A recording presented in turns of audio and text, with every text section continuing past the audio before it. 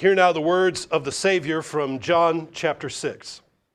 Jesus said to them, I am the bread of life. He who comes to me shall never hunger, and he who believes in me shall never thirst.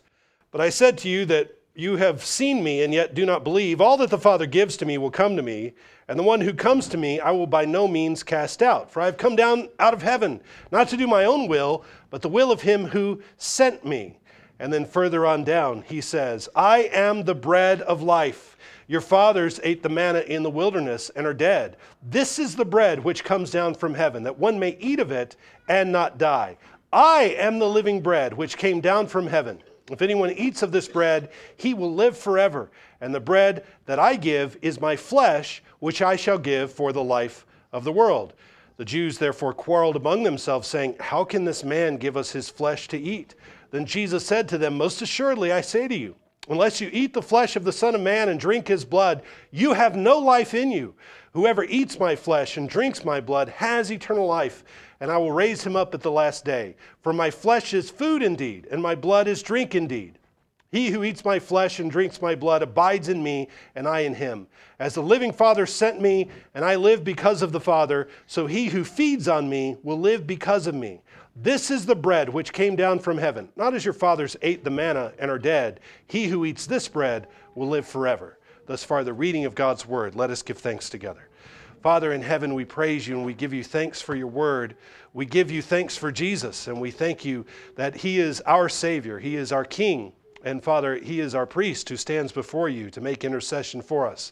And so now we trust in him and we trust in you to send your Holy Spirit to fill us so that we might hear your word clearly. Deliver us from all error, deliver us from all distraction, and may the words of my mouth and the meditations of all of our hearts be acceptable in your sight, O God, our rock and our nearest kinsman. Amen. Amen. People of God, as you know, Americans and American Christians, as a subset of Americans, we are very idiosyncratic about ceremony. We are very inconsistent about the way we view the relevance and the importance and the weight of ritual. On the one hand, we want to come off as very carefree, as very casual. It's a badge of honor for us to throw off constricting order. We like to point at the royals and the nobles of Europe and laugh at the silliness of their pomp and ostentatious behavior. It all looks like nonsense to us to a degree. And so when it's our turn to get a hold of ritual, in fact, when we get a hold of funerals and weddings, we do them our own way. Nobody's going to tell us what to say. Nobody's going to tell us what to do. We're going to do it with our words, with our innovations. I remember presiding over the funeral of an uncle in Mississippi where all the pallbearers wore Budweiser t-shirts, matching Budweiser t-shirts. And before the sermon, we sat in the funeral parlor and listened to a recording of a Merle Haggard song, just sitting there meditating while Merle sang. I love Merle Haggard, but not in a funeral. That doesn't fit.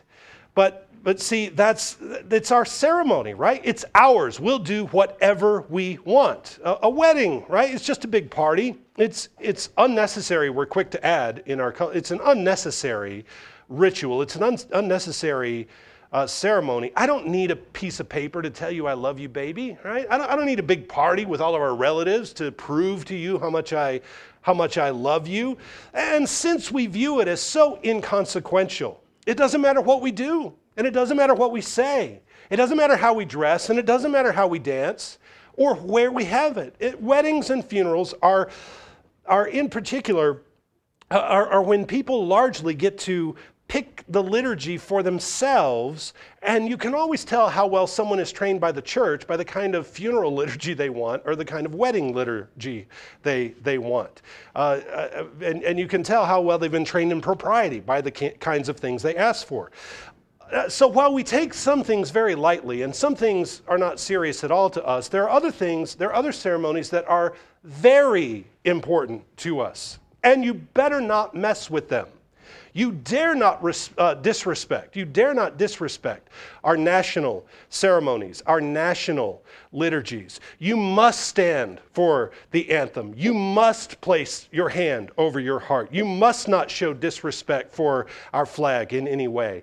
As one of my friends pointed out this last week in a conversation, he said it's interesting how you can get a group of Christians from all denominations together who may not be comfortable eating at the Lord's table together. They may not commune together, but if you lead them in the national anthem or you lead them in the Pledge of Allegiance, they'll all find a point of unity around that. They'll all instantly cover their hearts and stand. Now, is that the point of unity Jesus gave us? Is that where our unity lies? Or is it in his table?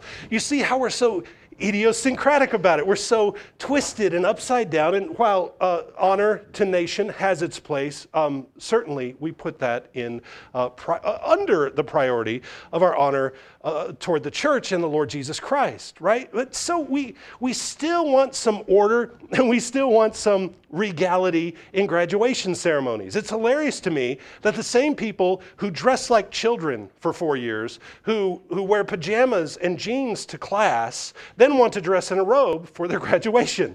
It's hilarious. We're confused.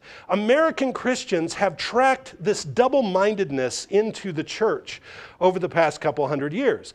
And it's not only diminished the worship of the church, the music of the church, but also Christians' perspective on the sacraments have been diminished. We want to keep our confidence in them very low. We want to hold them very lightly. We want to talk about what the sacraments don't do, what they can't accomplish. We want to point where, you could, we do this to the point where you could grow up in the church thinking that they're altogether unnecessary, as if the sacraments, the Lord's Supper and baptism are just tacked on to the Christian life. The ritual that's most important, the evangelical church says, the ritual that is most vital is your personal experience. You must have a personal experience that is meaningful to you. As abstract and as undefined as experiences can be, that process, that ceremony, if you can call it a ceremony, is vital. But these other things the Lord has given us, water, bread, wine, well, we can take them or leave them. What's essential is your personal experience. The bread, the water, the wine, it doesn't really do anything. It doesn't mean anything. It doesn't change anything. The outside can't affect the inside, or so we think. And the inside is all that matters. The truth is, however, that all ceremonies, even poorly performed ceremonies, all ceremonies change us. We are transformed from one thing to another by ceremony, by ritual. A wedding changes us from being a single man or a single woman it changes us into a husband or a wife. You may say after your wedding, well, I don't feel any different. Well, that's fine. We weren't here to change your feelings. We were here to change your status. You are now a husband. You have a new identity. You have new responsibilities. You have a new calling. You have new privileges. You have new boundaries. Physical intimacy with your fiancé on the morning of the wedding would have been fornication. Physical intimacy with your fiancé tonight is the sacrament of marriage. It is a blessing. It is a sign and seal of the marital covenant. And if you sin against that covenant, if you leave that covenant of marriage and you don't keep your vows, we don't shake our heads and mutter, well, I guess you were never really a husband.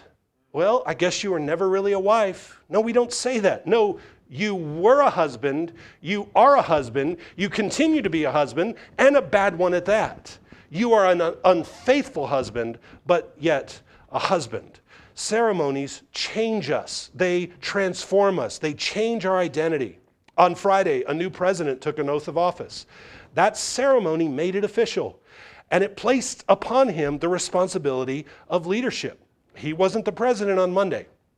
He wasn't the president this past December. But after he took the oath, he assumed a new identity. A new burden of responsibility was placed upon him. And whether he feels like it or not, whether or not something unseen changes inside of him, he is the new president. The oath of office is not an empty sign. Rather, it is a vow that he takes to enter into a new covenant, a new relationship with new boundaries and new commitments. We know this to be true, and yet we, American evangelicals, we keep turning back to our ceremonies that Jesus gave us, our sacraments, and we keep talking about them as if they are empty, as if they really don't change anything. We've heard for so long that they're just pictures that really don't do anything or make a difference. Because after all, as I said a minute ago, the real me is deep within myself. That inner me is at a remove from my physical body. And there's no way you can get to that through water. There's no way you can get to the inner me through bread or through wine. How can a ritual like baptism or communion change the real me inside? So we then say they're empty. They're just signs. They just point to a certain theology.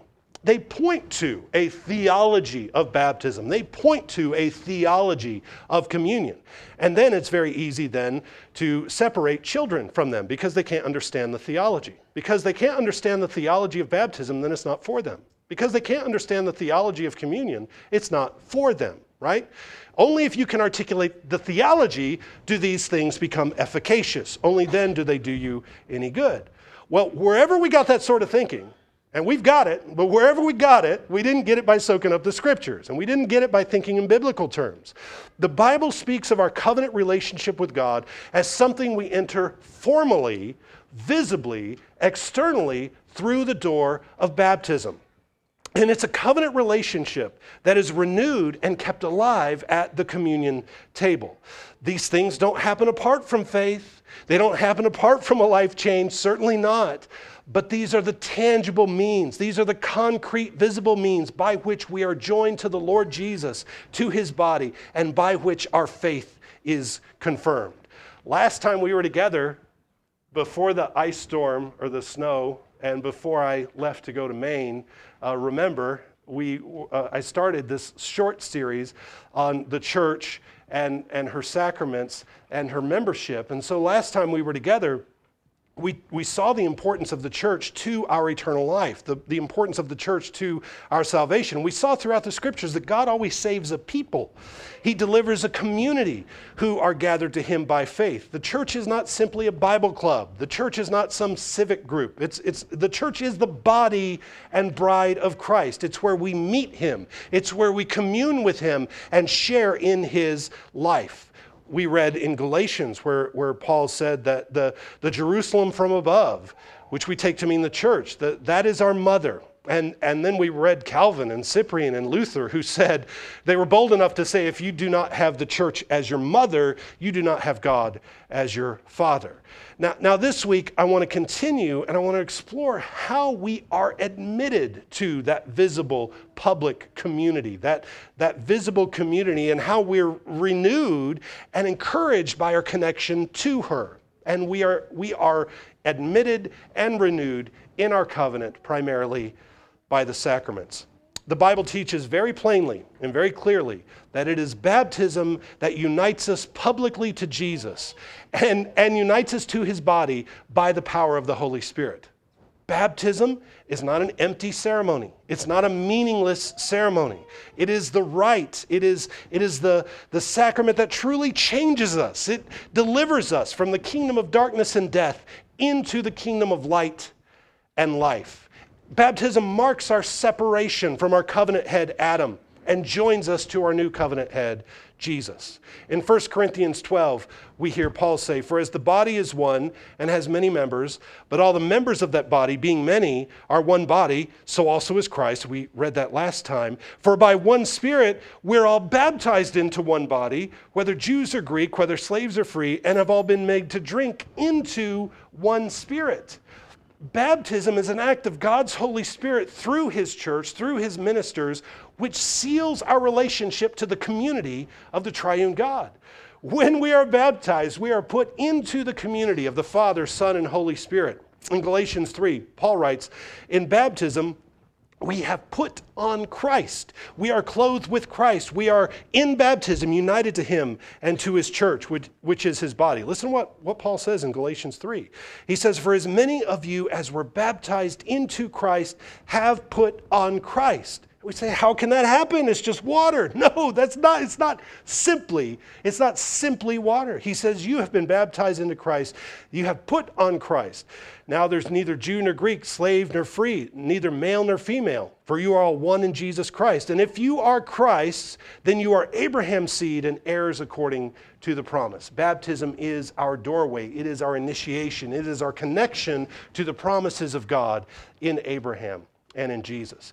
Romans 6 says, baptism unites us to the life, death, and resurrection of the Lord Jesus. Here's Romans 6. Therefore, we were buried with him through baptism into death, that just as Christ was raised from the dead by the glory of the Father, even so we also should walk in newness of life. For if we've been united together in the likeness of his death, certainly we also shall be in the likeness of his resurrection.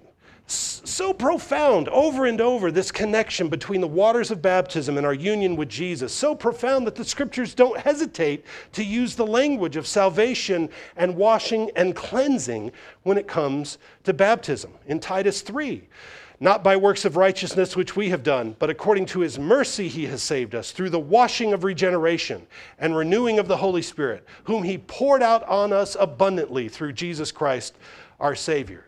By the way, the only two times the word regeneration is used in our English Bible has to do with something other than an unseen inward Holy Spirit flipping a switch from one thing to another. I've always found it interesting. We've got this theological term, regeneration, that we use in a very systematic way, but the way that it's used in our English Bible is it's not used that way. One time Jesus uses it for the new creation. He talks about the regeneration as a realm, as a place, and then here in Titus, where we read about the washing of regeneration. So we have to use language the way the Bible uses it, and not necessarily always rely on the theological category that has grown its own definition over the centuries. In 1 Corinthians 6, Paul says, you were washed, you were sanctified, you were justified in the name of the Lord Jesus Christ and in the Spirit of God. So in baptism, the Holy Spirit gives to us the gift and the promise of new life. We've all read Jesus' conversation with Nicodemus many times, and we remember how Jesus explains to this righteous, God-fearing Jew that something's required of him.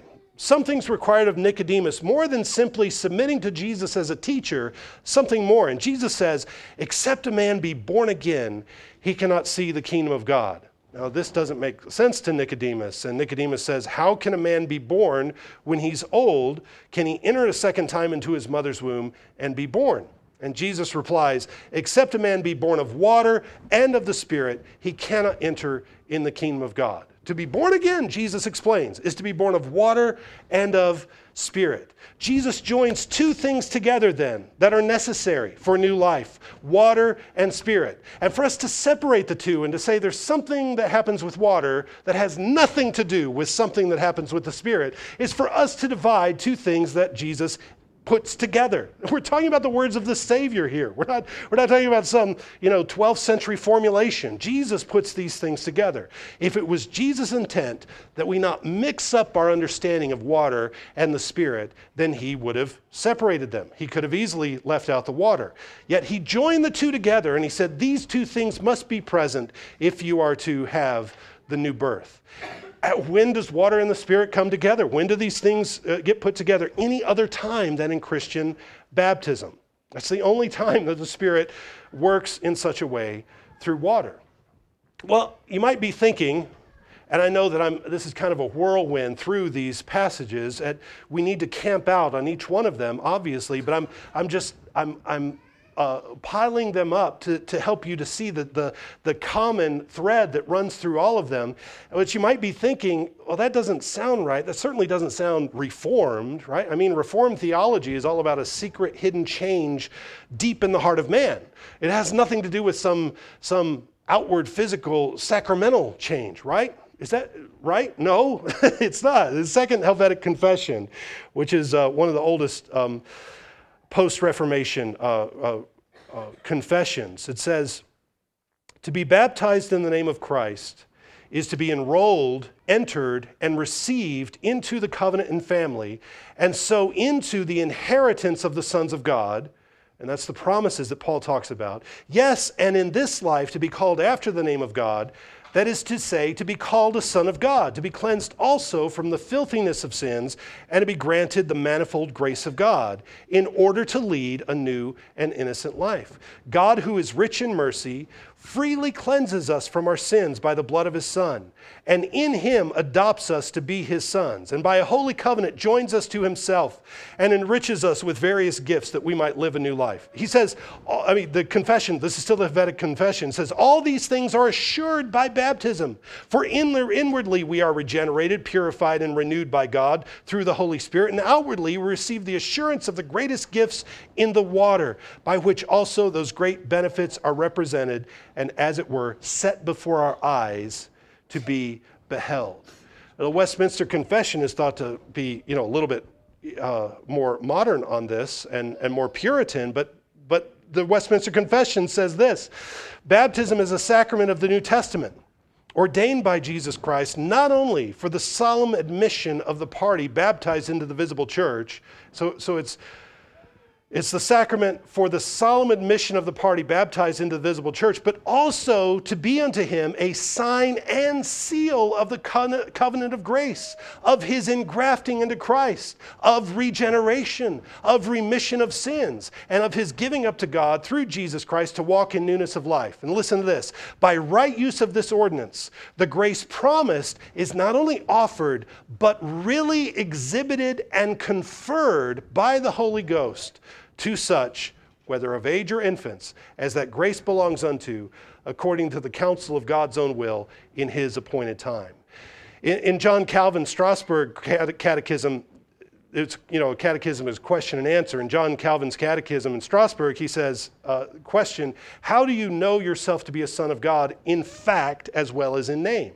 What is the answer? How do you know yourself to be a son of God in fact as well as in name? The answer is, because I am baptized in the name of God the Father and of the Son and of the Holy Ghost. In his Geneva Catechism, Calvin writes, is baptism nothing more than a mere picture of cleansing? What is the answer? I think it to be such a symbol that the reality is attached to it. For God does not disappoint us when he promises us his gifts. Hence, both pardon of sins and newness of life are certainly offered and received by us in baptism. I just have one more. John Knox wrote in the Scots Confession.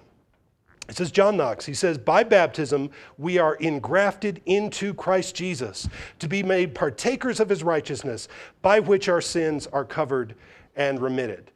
So the great catechisms and the great Reformed confessions openly speak this way about baptism, that baptism is our entrance into and our partaking of the life of Jesus. Now, the argument doesn't simply rest on the catechisms and the confessions, but you see how we get there in the understanding where the scriptures take us. We're not only formally brought into relationship with the Lord Jesus in baptism, but we maintain and we renew that covenant with him in communion, which this too, communion also is more than just an empty ritual, an empty sign. At the beginning, I read Jesus' words from John 6. Where Jesus says, I'm the bread of life, where he says, I want you to feed yourself on me.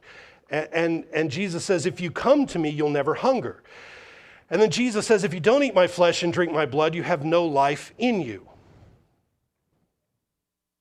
Now, if he says that, I want to stop and say, okay, I want to make sure I've got life, right? I want to make sure that whatever he's talking about is something I have. He says, my flesh is food indeed, and my blood is drink indeed. He who eats this bread will live forever. And right away the disciples say, oh, this is a hard saying, who can hear it? But later on, he clarifies it when he sits down at a table with them, and at the Last Supper before his crucifixion, Jesus takes bread and he says, this is my body. And he passes him a cup and says, this is my blood. This is what he was talking about earlier when he made that profound statement.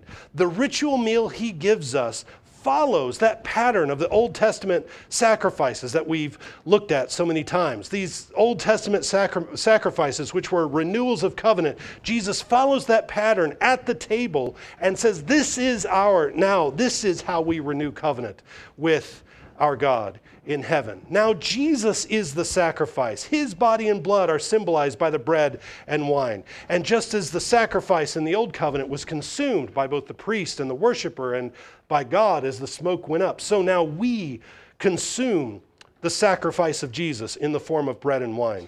This meal continually sets before our eyes the covenant promises of God. And it's a sign between God and us that we are the redeemed ones. We are the ones covered by the sacrifice of Jesus. We are the ones united to his death and resurrection. God gives us covenant signs as a witness between his people and him to remind us and him of his promises. And you say, that might sound kind of funny. Why does God need to be reminded? God doesn't need to be reminded of things, does he? Well, no, not in the way that you and I, tie a string around our finger. If anybody does that anymore, or sets an alert on your cell phone to remind you of something, God doesn't need that kind of reminding. But remember when he established the rainbow in the heavens, what was that for? He said, this is the sign of the covenant between me and the earth. And when I bring a cloud over the earth, a rainbow will be seen in the cloud, and I will remember my covenant between me and you. I will look on the rainbow to remember it as an everlasting covenant. So the rainbow is a memorial for us, yes, but it's also a memorial for God. For him to look on the rainbow and for him to say, yes, I made a promise. I committed myself. Despite my demand for justice and righteousness, I'm going to remember my covenant and I'm not going to destroy the earth with water as I did in the early days of the earth. Baptism and communion then are memorials like the rainbow. They're memorials of the covenant. They cover us with the reminder of God's promise to save all those who are united to his Son. The sacraments mark the entrance into the covenant, and they continually set before us and before God the obligations of the covenant, our obligations to him and his to us. Of course, faith and repentance are not left out of this. We cannot forget about faith and repentance. Continuing life in the covenant and participating in the blessings of the covenant requires persevering faith in the faithful one. Jesus is the faithful one to whom we are united. As I read from John 6 earlier, in John 6, Jesus says, he who believes in me has everlasting life. And then he says, I need you to eat this bread of life. Believing is eating. Eating is believing. If we were to receive the grace manifest in the sacraments, we must believe in the Lord Jesus. We must be faithful, and that means trusting in him completely, entirely, absolutely, and not in our own strength. Faithfulness is obedience to what he requires. It's repentance for our sins. This faith is not antithetical to the sacraments. It isn't like we have a puzzle here. What is the basis of our relationship to Jesus? Is it faith or is it sacrament? And as if these are two things that are set at odds to one another. It's not either or. It's not one or the other. Faith, by the way, in the Bible is not simply an intellectual thing. Faith is not an inner secret hidden thing. Faith is faithfulness. Faith is receiving and resting in all that God has for you, and that includes his means of grace. Next time we're together, I want to talk more about the problem of faithlessness in the covenant. What do we say about those for whom faith doesn't take root? For whom the seed doesn't take root, rather. It doesn't produce fruit. It doesn't manifest itself the way we want to see it. People who leave the faith, but they were baptized. What's going on there? We'll delve into that next time. But the fact that there are those who leave the faith, the fact that there are apostates who trample on God's mercies, those who presume upon God's goodness, it doesn't change a thing about what God says he does and what he accomplishes through the signs and seal of his covenant. We don't begin with disbelief and work our way backwards. We don't say, well, there are these apostates, so we start there and now let's work backwards to God's promises. No, we begin with the tangible demonstration of God's covenant mercies to us, word and water, bread and wine, which transcend our feelings, they transcend our doubts, our experiences. These things are God's verifiable, concrete signs to us. They're signs to us that we belong to him and he to us. They are present and real, even when we don't feel as if there's any change taking place in us. And I go through this, and we're spending time on this because these things are always under attack. These foundational beliefs are always under attack from not only from a world that doesn't think that those things that mark us and those things that are important to us are they don't think they do anything, but I'm talking about the church. Evangelical Christians don't believe that baptism and communion are of any substance at all. And so when you talk to people and you talk to your friends, they don't think that this stuff is critical. But you need to remember, child of God, and you need to know that in your baptism, the Lord Jesus has indeed marked you out. He has visibly, publicly separated you from the world of death and darkness. Adam is no longer your head. The curse of Adam is no longer upon you. Eternal judgment is no longer your destination. You have been delivered over to the kingdom of light. Just as surely as Israel passed through the Red Sea away from the slavery and darkness of Egypt, and they became a new priestly nation, so you have passed over. Just as he fed them in the wilderness with the bread from heaven, so you now feed on this heavenly bread, as Jesus says in John 6. Child of God, then, since this is true, don't go backwards. Don't identify with that old kingdom. Don't act like you belong back there. Don't adopt their attitudes. Don't become infatuated with the things that they love. Don't knit your heart together with the things that are dying. Don't long for the things that are doomed for destruction. Your baptism has indeed transformed you into a new person with new responsibilities. You have a new calling. You have a new identity. And it is upon you, it is your responsibility to embrace this identity, and in so doing, embrace the Lord Jesus and embrace his life. Let's pray. Father in heaven, we ask you to strengthen us in our faith as we keep these signs and seals of the covenant before us. Continue to build us up by your Holy Spirit. Father, give us courage and give us fiber for our being. Give us the ability to be bold in the proclamation of the gospel by your Holy Spirit. That knowing who we are and knowing this body that you have connected us to, that this church who will in fact be victorious in the world and in history, that you have strengthened her and you have given her this calling. So Father, impress this upon each of our hearts. We pray this in Jesus' name. Amen.